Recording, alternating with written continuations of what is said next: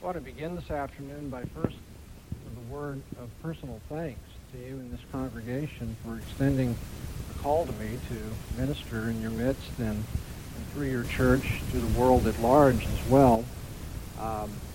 It probably isn't possible to find the words, at least words that I can utter without breaking into tears, that will express my thanks for your confidence and for your calling me to do that.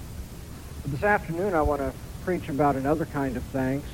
I'd like to speak about Paul's expression in 2 Corinthians chapter 9 where he says, "Thanks be to God for his unspeakable gift." Last summer, I worked through a series with the Study Center in Orange County. Some of the people here worshiping today were in attendance. It was, about 9 or 10 weeks of dealing with Isaiah chapter 55, where the prophet declares in God's name, "My thoughts are above your thoughts and my ways are above your ways." And the series was on mystery, wonder, and awe, that aspect of the Christian faith that really goes beyond our rationality and deals with the incomprehensibility of God. In the process of preparing that series, as most preachers do, if you do any homework, you find there's just more than you can really handle. And one of the texts that I wish I would have been able to cover then, and I decided this afternoon now to finally make up for that deficiency, is found in 2 Corinthians, the 9th chapter. Please turn with me in your Bibles then to 2 Corinthians 9. The text I'll be preaching on is the 15th verse, "Thanks be to God for his unspeakable gift." But to put it in context, I need to read chapter 9 for you. And to put that in context, we need to say a few words about what 2 Corinthians is all about.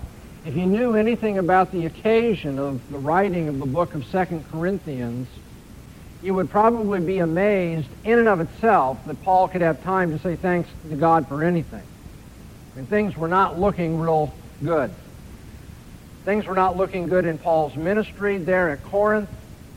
And, of all things, the people in Corinth had been really organized against Paul by his detractors, by some false teachers and other leaders that had come into the congregation. In fact, this is for you Bible students. You may want to know the book of 2 Corinthians is in fact not 2 Corinthians. I hate to disabuse you of that. If you want to talk about the letters Paul sent to Corinth, this is actually his 4th letter to Corinth. If you want to do sometime we'll have a Bible study, I can do all the detective work for you and put that together. And what we call 1 Corinthians is not his 1st letter either, it's his 2nd. Because in his 1st letter, what we call his 1st letter, which is really his 2nd letter, he makes reference to a 1st letter that's already been sent, and that's why you know that the 1st is only the 2nd. Okay? But then when we come to what we call the 2nd, which can't be the 2nd, it would have to at least be the 3rd, Paul talks about an intervening letter, a letter that was very sorrowful to him, a very painful letter that doesn't match in any way the character or contents of 1 Corinthians. And so we know that there was another letter that he sent after what we call 1 Corinthians, what I've already told you was 2 Corinthians. And so this is not 3rd Corinthians, we're reading actually 4th Corinthians, okay? Only 2 letters by God's providence end up in the canon of the New Testament that God gives to his people in all ages for their edification. But for historical purposes, you need to know this is the 4th time now Paul has written. And what has occasioned his writing is rather ugly. It's not pleasant at all. Paul had evangelized this area, had seen the church at Corinth founded. This church came from the dregs of society. In fact, if you knew the Corinthian reputation in the ancient world, and you read that Paul says God hasn't called many honorable among your society into the church. He's called the despised and the rejected of men. You have some idea of what kind of people, what kind of converts Paul was dealing with. There were lots of problems. Easily they fell into faction and argument. They fell into heresy, into sexual immorality. It was just incredible. Well, so Paul writes to them, 1 Corinthians, a letter that doesn't have the same kind of character and ethos to it. But as he leaves, apparently some that Paul had even invited into the ministry of the church had turned against him personally. And they began to attack him. And not just his office, but his person. Paul made an emergency trip to Corinth. He talks about having come. He says, I don't want to come again and have to be severe with you. I've been there once to take care of a problem. He writes a sorrowful letter following that, having to do with the factions that are there and this party that had risen up against Paul himself in his apostolic position. And then he sends Titus, and he wants Titus to find out the state of the church. And Paul is so eager to find out, so distressed over what might be the case at Corinth, that he leaves Ephesus where he wrote the first epistle. He goes to Troas, and he's going to intercept Titus on his way back from Corinth to find out what's going on. And when Titus doesn't show up, then Paul's even more anxious, and he goes on to Macedonia so he can intercept him even closer to Corinth. And there he gets from Titus the news, which is kind of a mixed blessing. It's good news in that Paul has called on the congregation to discipline those who had been opposing him. And the church has done that. And for this he gives his thanks to God. The bad news is there's a significant minority in the church that are still against him, that are still working havoc in the church and still questioning his person and his office. And so when you read through 2 Corinthians, it's perhaps the most autobiographical of all of Paul's epistles in the New Testament. It's a very pained epistle. Paul later in the epistle will have to go to talking about his own ministry and what God has done in his life. And you can tell Paul despises having to do that. He doesn't want to have to defend himself and to talk about what God has done for him just as a way of showing that he really does have a ministry from God. And so when he talks about some really wondrous things that happened, he talks about somebody that he knew. He talks about himself in the third person. He goes, I knew a man once who was caught up into the third heaven, and he saw things that were so wonderful. We're going to look at that text in a few moments ourselves. Paul is reduced to talking about how he has suffered, how he's been willing to take a stand for Christ, and even give up his life in behalf of his ministry. That's the kind of epistle this is. And of all the things that his opponent said about him, that was perhaps low and insidious about his own character, was that Paul was lining his own pockets through his ministry. The suggestion was made that Paul was collecting money for the saints in Jerusalem, and perhaps he was getting wealthy off of it. And so in chapters 8 and 9, Paul returns to the theme of collecting money for those who are in the midst of famine in Jerusalem. And he says, you made a good beginning. And in fact, I even boasted about you, about how you were making this collection for the saints, and I want to call you to finish that task. And so, sorry for the long introduction, but now to narrow it down, that brings us to chapter 9, which I want to read for you as our text, and then we'll take as the specific verse, the very last expression used by Paul in what we call the 9th chapter. Hear then God's word. There's no need for me to write to you about this service to the saints, for I know your eagerness to help, and I've been boasting about it to the Macedonians, telling them that since last year you and Achaia were ready to give, and your enthusiasm has stirred most of them to action. But I am sending the brothers in order that our boasting about you in this matter should not prove hollow, but that you may be ready as I said you would be. For if any Macedonians come with me and find you unprepared, we, not to say anything about you, would be ashamed of having been so confident. So I thought it necessary to urge the brothers to visit you in advance and finish the arrangements for the generous gift you had promised. Then it will be ready as a generous gift, not as one begrudgingly given. Remember this, whoever sows sparingly will also reap sparingly, and whoever sows generously will also reap generously. Each man should give what he has decided in his heart to give, not reluctantly or under compulsion, for God loves a cheerful giver. And God is able to make all grace abound to you, so that in all things, at all times, having all that you need, you will abound in every good work. As it is written, he has scattered abroad his gifts to the poor, his righteousness endures forever. Now he who supplies seed to the sower and bread for food will also supply and increase your store of seed and will enlarge the harvest of your righteousness.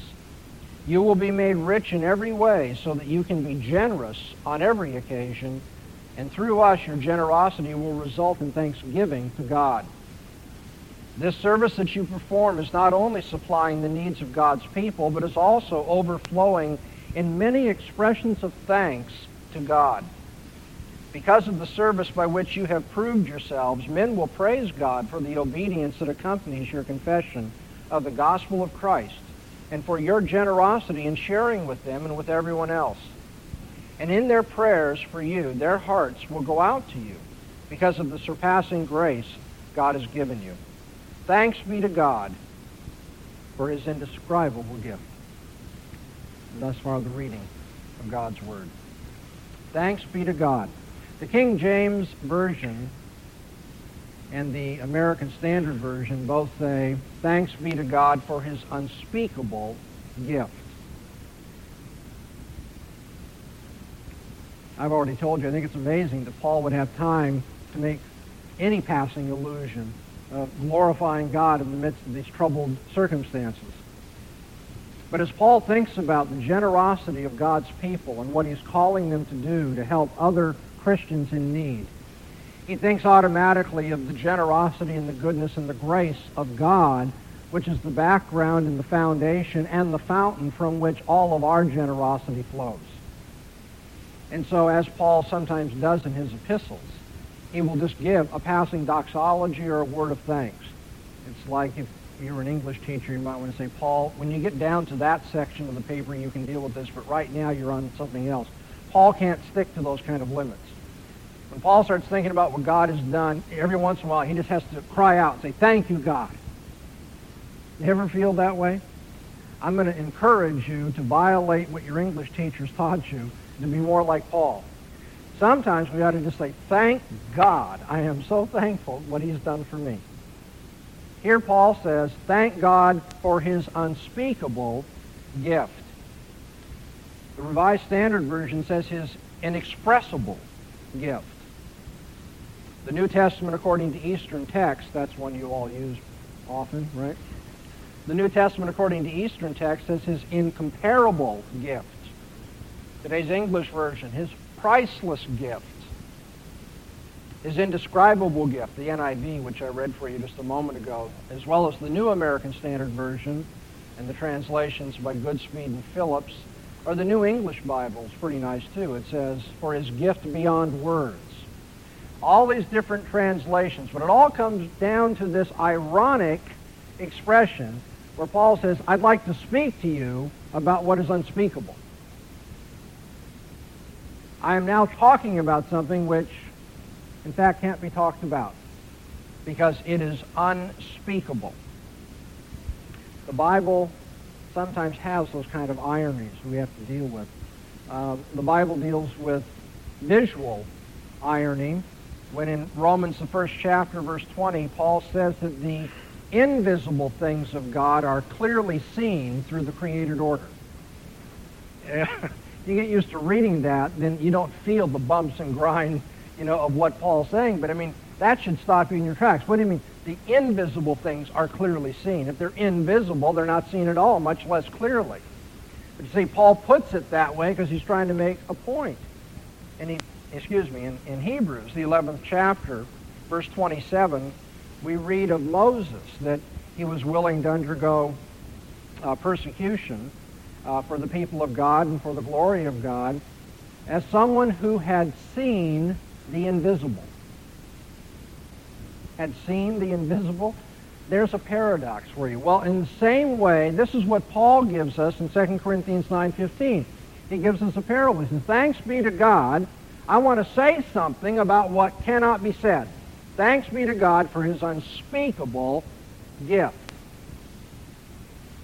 And you will not have thought of Ludwig Wittgenstein, but I did when I ran across this and was thinking about preaching today.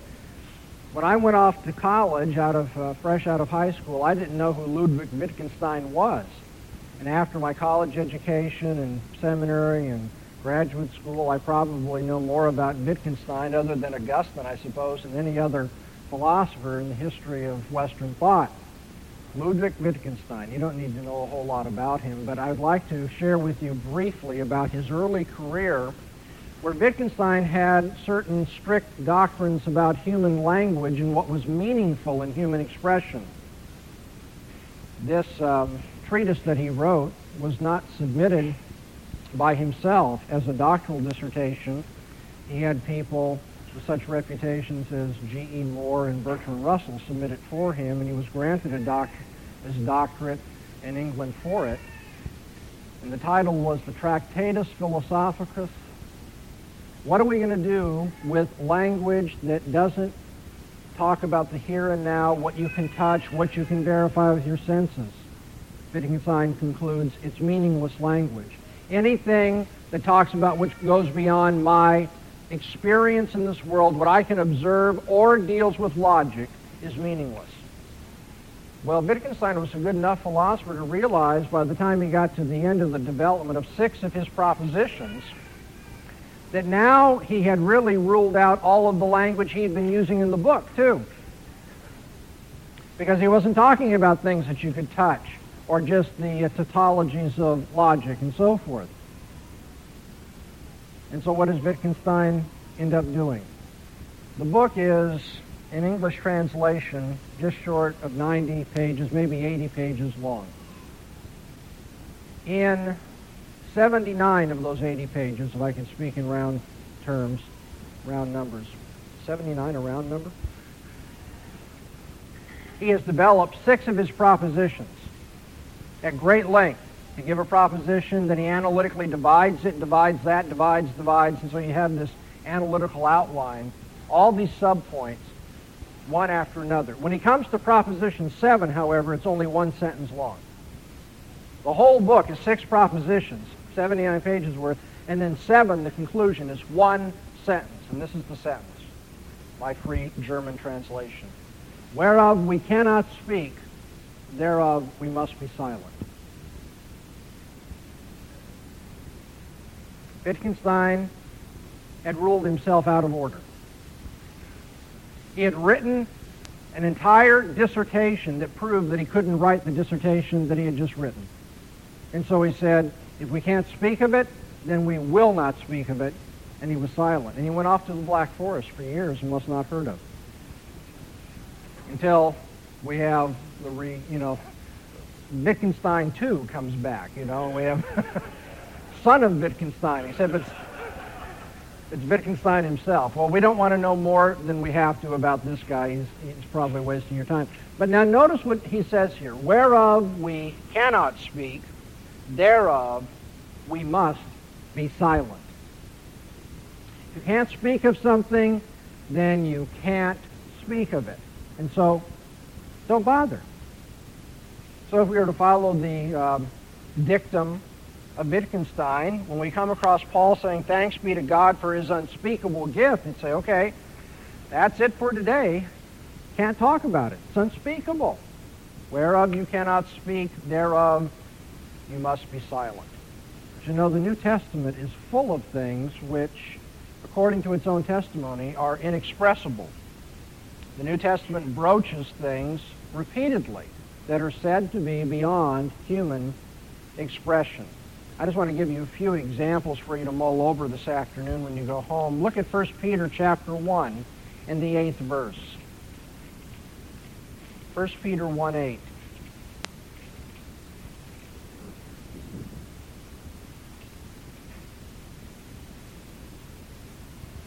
Though you have not seen him, you love him.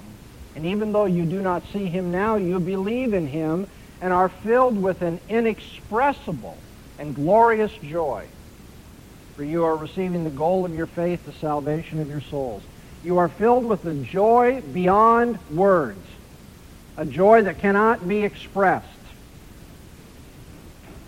Or in 2 Corinthians, the 12th chapter, back in the epistle that we're looking at this afternoon, Paul himself, when he talks about his own experiences, what God has graced him with and blessed him with, and he puts it in the third person, he says, I know a man who had these experiences, says that this person, referring to himself, was caught up into the third heaven. And in 2 Corinthians 12, verse 4, he says, this person who was caught up, he doesn't even know if it was in his body or not, was caught up to paradise. He heard inexpressible things, things that man is not permitted to tell. Now that one's not quite as challenging because the second expression helps explain the first. They are inexpressible or unutterable because it's not allowed that these things should be said. They are too sacred to express. With a lot of speculation among theologians as to what that might have been. Of course, they shouldn't speculate about that because it's too sacred to express. But Paul heard these things. That's the kind of exalted experience he had. What we might call even a mystical experience with the Lord. That he was caught up into paradise and heard these things which he does not have permission to speak. Christian faith often refers to the inexpressible. Inexpressible joy, unspeakable words that are too sacred to talk about. In Romans 11, verse 33, Paul talks about how unsearchable are the judgments of God and his ways past tracing out. They're just unsearchable. Last week I was doing some elder training in theology at a church in Chatsworth, and I was talking about the attributes of God. One of the, what we call incommunicable attributes of God, those attributes that he does not share with the creature. Those are unique to him. One of the incommunicable attributes of God is his infinity. God has the perfections which we have, but he has them in infinite degree. And I was trying to explain to these elders, it led us, into a moment of praise ourselves, even though we were supposed to be doing some theological study. I guess that's okay. What I was trying to explain to them, and it's hard for us to get it into our minds, is that if God is infinite in perfection and infinite in glory, that means you don't have to worry about what you're going to be doing for all eternity in heaven. Because when you think you have said everything you can about the greatness and majesty and glory of God, you still haven't whittled any of it off. It's infinite. The seraphim sing holy, holy, holy day and night throughout all eternity. We are going to praise God, and in his infinite perfection, we will never run out of things to say. I mean, you can't imagine that. I can't imagine, I'm a writer sometimes. I'm a writer. And I get tired of writing. But just imagine if I wrote my entire lifetime on only one thing, and that's the glory of God. My entire life. And that would be not even a drop in the bucket of eternity of what we're going to be doing. Does that give you some idea how great God is? He's infinite in his perfection. Paul says, how unsearchable are his judgments and his ways past tracing out. Unfathomable. You can't get to the bottom of them. You see, understanding the Christian message, understanding the gospel, the good news of Jesus Christ, should overwhelm us. That's why Paul could, in the midst of this epistle, just cry out, thanks be to God for his unspeakable gift. Paul says, I'm just bowled over. I can't put it in words. Regardless of how much we master the system, regardless of how many details we get under our belt, the gospel should never stop overwhelming us, because the Christian faith never loses its depth and its wonder.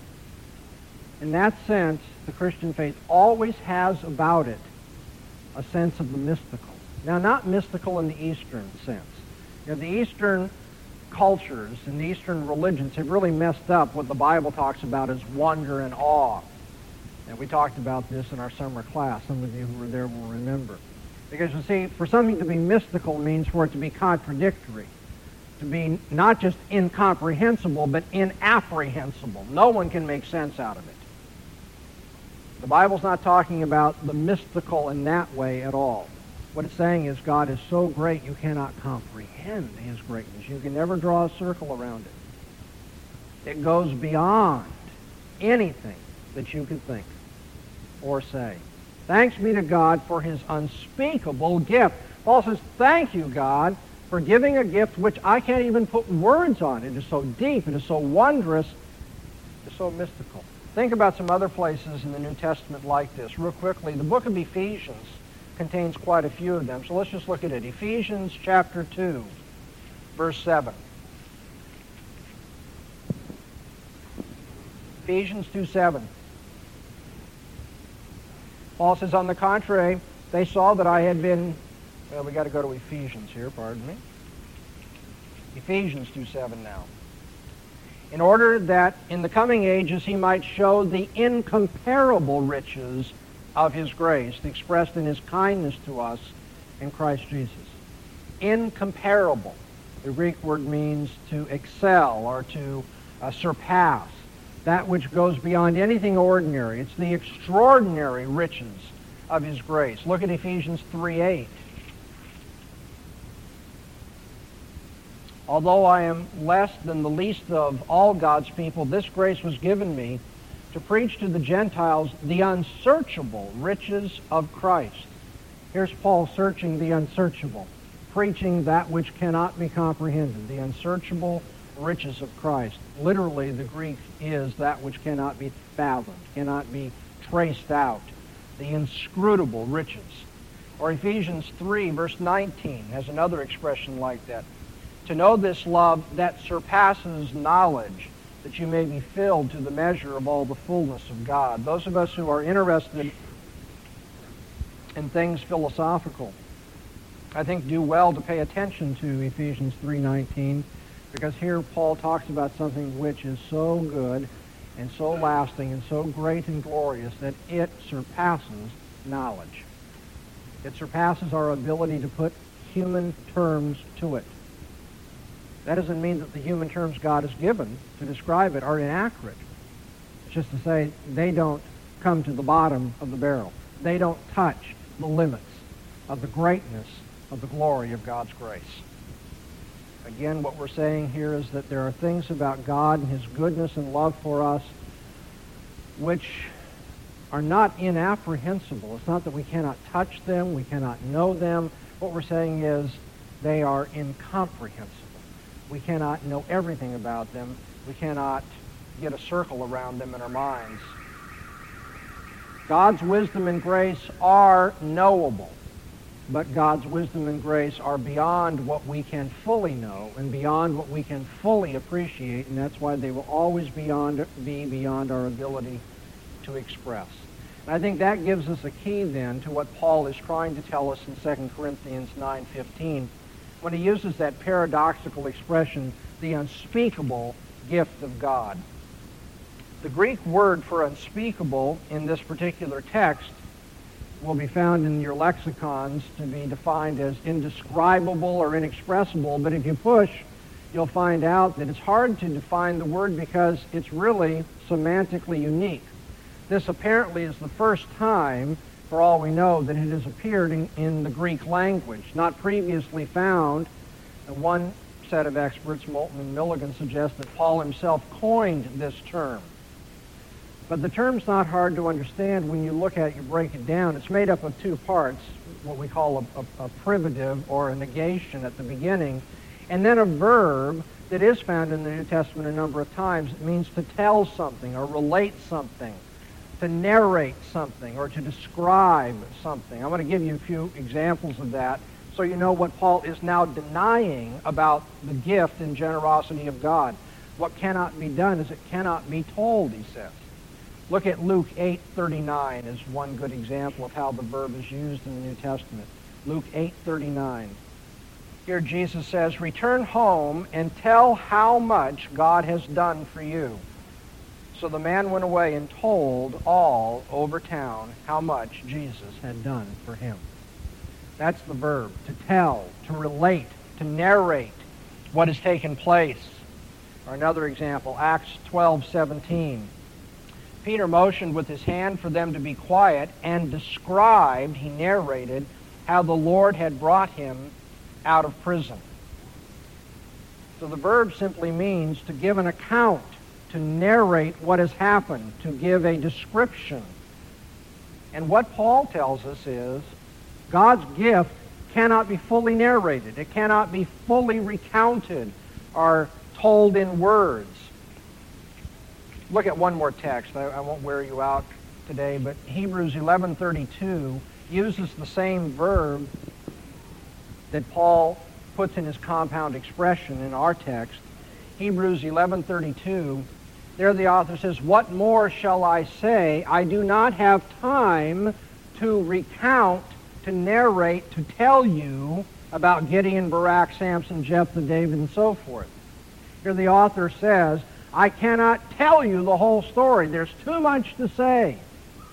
Now I want to suggest that is what Paul is getting at in 2 Corinthians 9, the 15th verse, when he says, "Thanks be to God for his unspeakable gift." There's too much to say. I can't put it into words. Now there are words that can be used. They are apprehensible. You can know the wisdom and grace and goodness of God, but you could never say enough about it. God's gift is beyond description because it's so good. Have you ever gotten something that's so good you can hardly tell people about it? Because you say, you're not going to get the sense of how happy I am. There's just no way I could say it. And yet you're talking about it all the time. That's what Paul's doing. He's saying, God is so good. He's given us a gift that is unspeakable. Now that you know what the unspeakable part means, what is the gift he's talking about? Before we go home, we probably should get that down as well, right? What is so unspeakable and generous that God has given us? The New Testament speaks of God's generosity and gift, I think, in three ways. They all run together, really, but we can distinguish a little bit between them. First of all, the New Testament speaks of God's gift in that Christ became poor to make us rich. Paul says that in 2 Corinthians chapter 8, verse 9. 2 Corinthians 8:9. "For you know the grace," or the generosity of our Lord Jesus Christ, "that though he was rich, yet for your sakes he became poor, so that you through his poverty might become rich." In chapter 6, verse 10, Paul has described his own ministry with the same kind of language, interestingly enough. 2 Corinthians 6, verse 10, he talks about our being sorrowful, yet always rejoicing, poor, yet making many rich. And now, more importantly, it's not just Paul or other Christians who make others rich through their poverty, but Christ himself, who was impoverished, that we might become rich. And how are we rich? What is the gift God has given us? How has he enriched us? One thinks of the words of Jesus in Luke 12, verse 21. He tells the story of the foolish man who was wealthy and built his barns and filled them up, and the night that he finally got everything filled up in his barns, he died.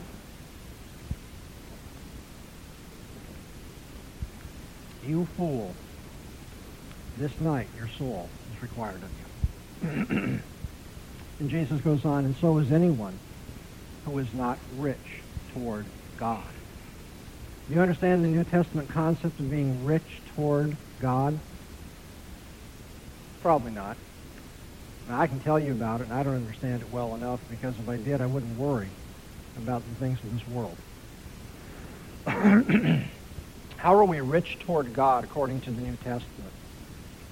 In Ephesians, the 3rd chapter, Paul talks about our being rich because of the grace and kindness that has been shown to us in Christ. Let me read that for you. Ephesians 3, verse 8, and then verses 16 and 17. Paul says, "Although I am less than the least of all God's people, this grace was given me to preach to the Gentiles the unsearchable riches of Christ." And then verses 16 and 17 describe, again, the unsearchable riches of Christ. "I pray that out of his glorious riches he may strengthen you with power through his Spirit in the inner being, so that Christ may dwell in your hearts through faith. And I pray that you, being rooted and established in love, may have power together with all the saints to grasp how wide and long and high and deep is the love of Christ, and to know this love that surpasses knowledge, that you may be filled to the measure of all the fullness of God. What is God's unspeakable gift? It's the surpassing riches in Christ that gives us kindness, shows us kindness, gives us spiritual power, gives us faith, love, and fills us with all the fullness of God.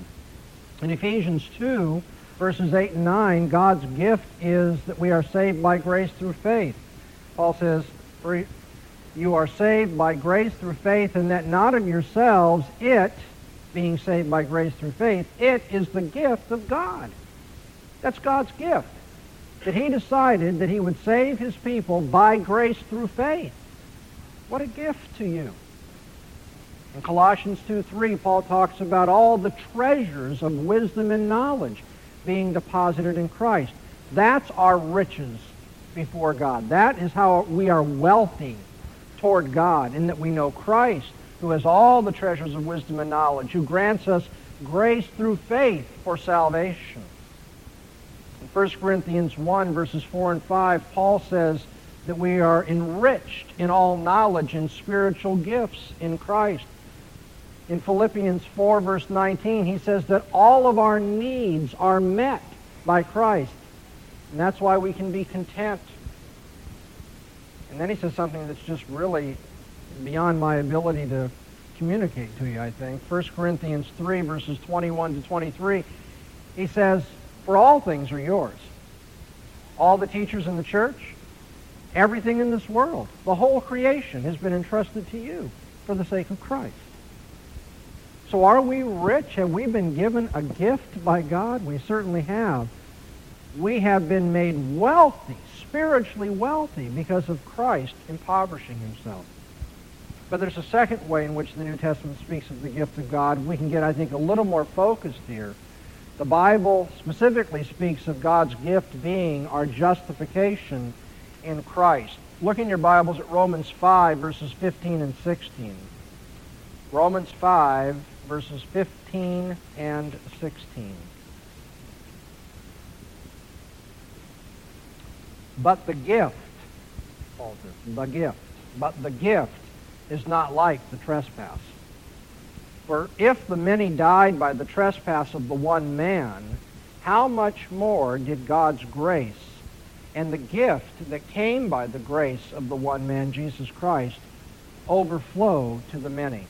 Again, verse 16, he says, the gift of God is not like the result of the one man's sin. The judgment followed one sin and brought condemnation, but the gift followed many trespasses and brought justification. Christ's redemptive work in our behalf is not like the disobedience of Adam. In character and in effect, Paul says, they are much different. For the gift of God surpasses what the one man did. It's far greater, both in character and effect. Not to mention greater because it brings what is happy and joyous rather than that which, of course, is going to destroy. Rather than bringing condemnation, Christ brought justification, that we might stand right in the presence of God. And that's his gift. What a gift.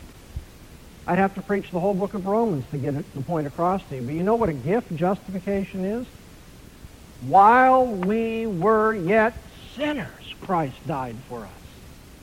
What a gift. God didn't wait for us to do the first right thing and then say, okay, well, it looks like there's some hope for you. Now I'll help you out. God didn't wait until we cleaned up our act. He said, while you are my enemies, while you are sinners, while you are rebels, I loved you. And gave up the most precious gift of all, my Son. And that brings us to the third point. In the New Testament, the gift of God is not just generally the riches in Christ of God's grace, or specifically the gift of justification, but above all, the gift is God gave himself. Probably the best known verse in all the New Testament, certainly among evangelicals. God so loved the world that he gave. I think that should be enough to melt our cold hearts. That God loved the world. You know, Arminians get it wrong, sadly, because they think of the world here in the sense of how broad the world is. God loved a whole bunch of people because he loved the world. Except in John's terminology, John doesn't usually use the world that way. He thinks of the world as, well, in his epistle, he speaks of all that is in the world is what? The pride of life and the vainglory of life, lust of the eyes. The world is the place of rebellion against God. The world is that which is sinful and depraved. And so when John says God so loved the world, what he's saying is God loved that which was utterly unlovable. God loved that which was the opposite of his own character. God loved the world. And he so loved the world, he didn't love like you and I do. We sometimes talk about, well, I love somebody, but you never do anything for them. Love is just kind of this gushy feeling inside you have. Or worse, I mean, I guess gushy feelings are a step above just, I'm tolerant of this person, so I love them. Love is a giving kind of thing. God so loved the world, this place of rebellion and depravity. God so loved that he gave. But see, the best part of all is what he gave. What was the gift? God so loved the world that he gave his one and only Son.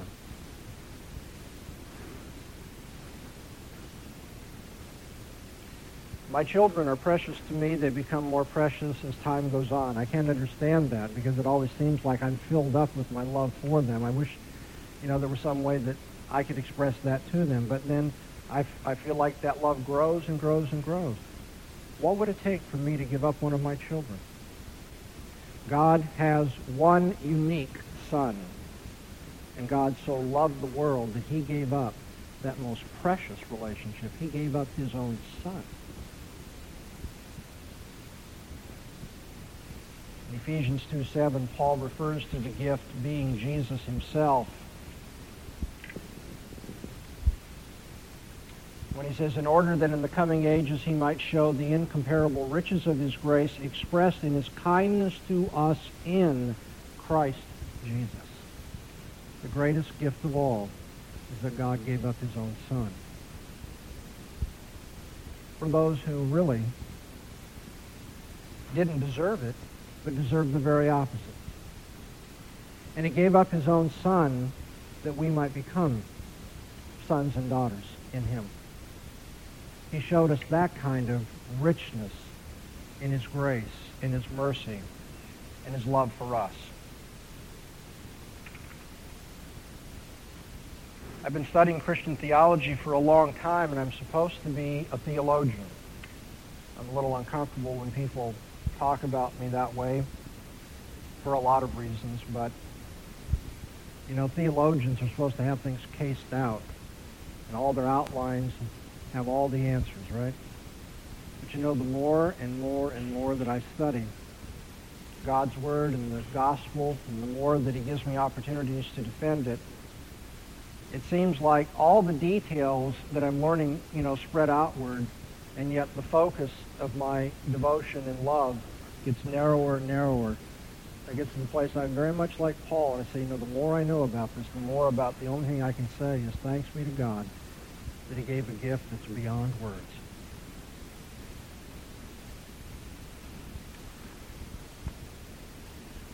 Jesus, the very thought of thee with sweetness fills my breast, but sweeter far thy face to see, and in thy presence rest. Nor voice can sing, nor heart can frame, nor can the memory find a sweeter sound than thy blessed name, O Savior of mankind. O hope of every contrite heart, O joy of all the meek, to those who fall, how kind thou art, how good to those who seek.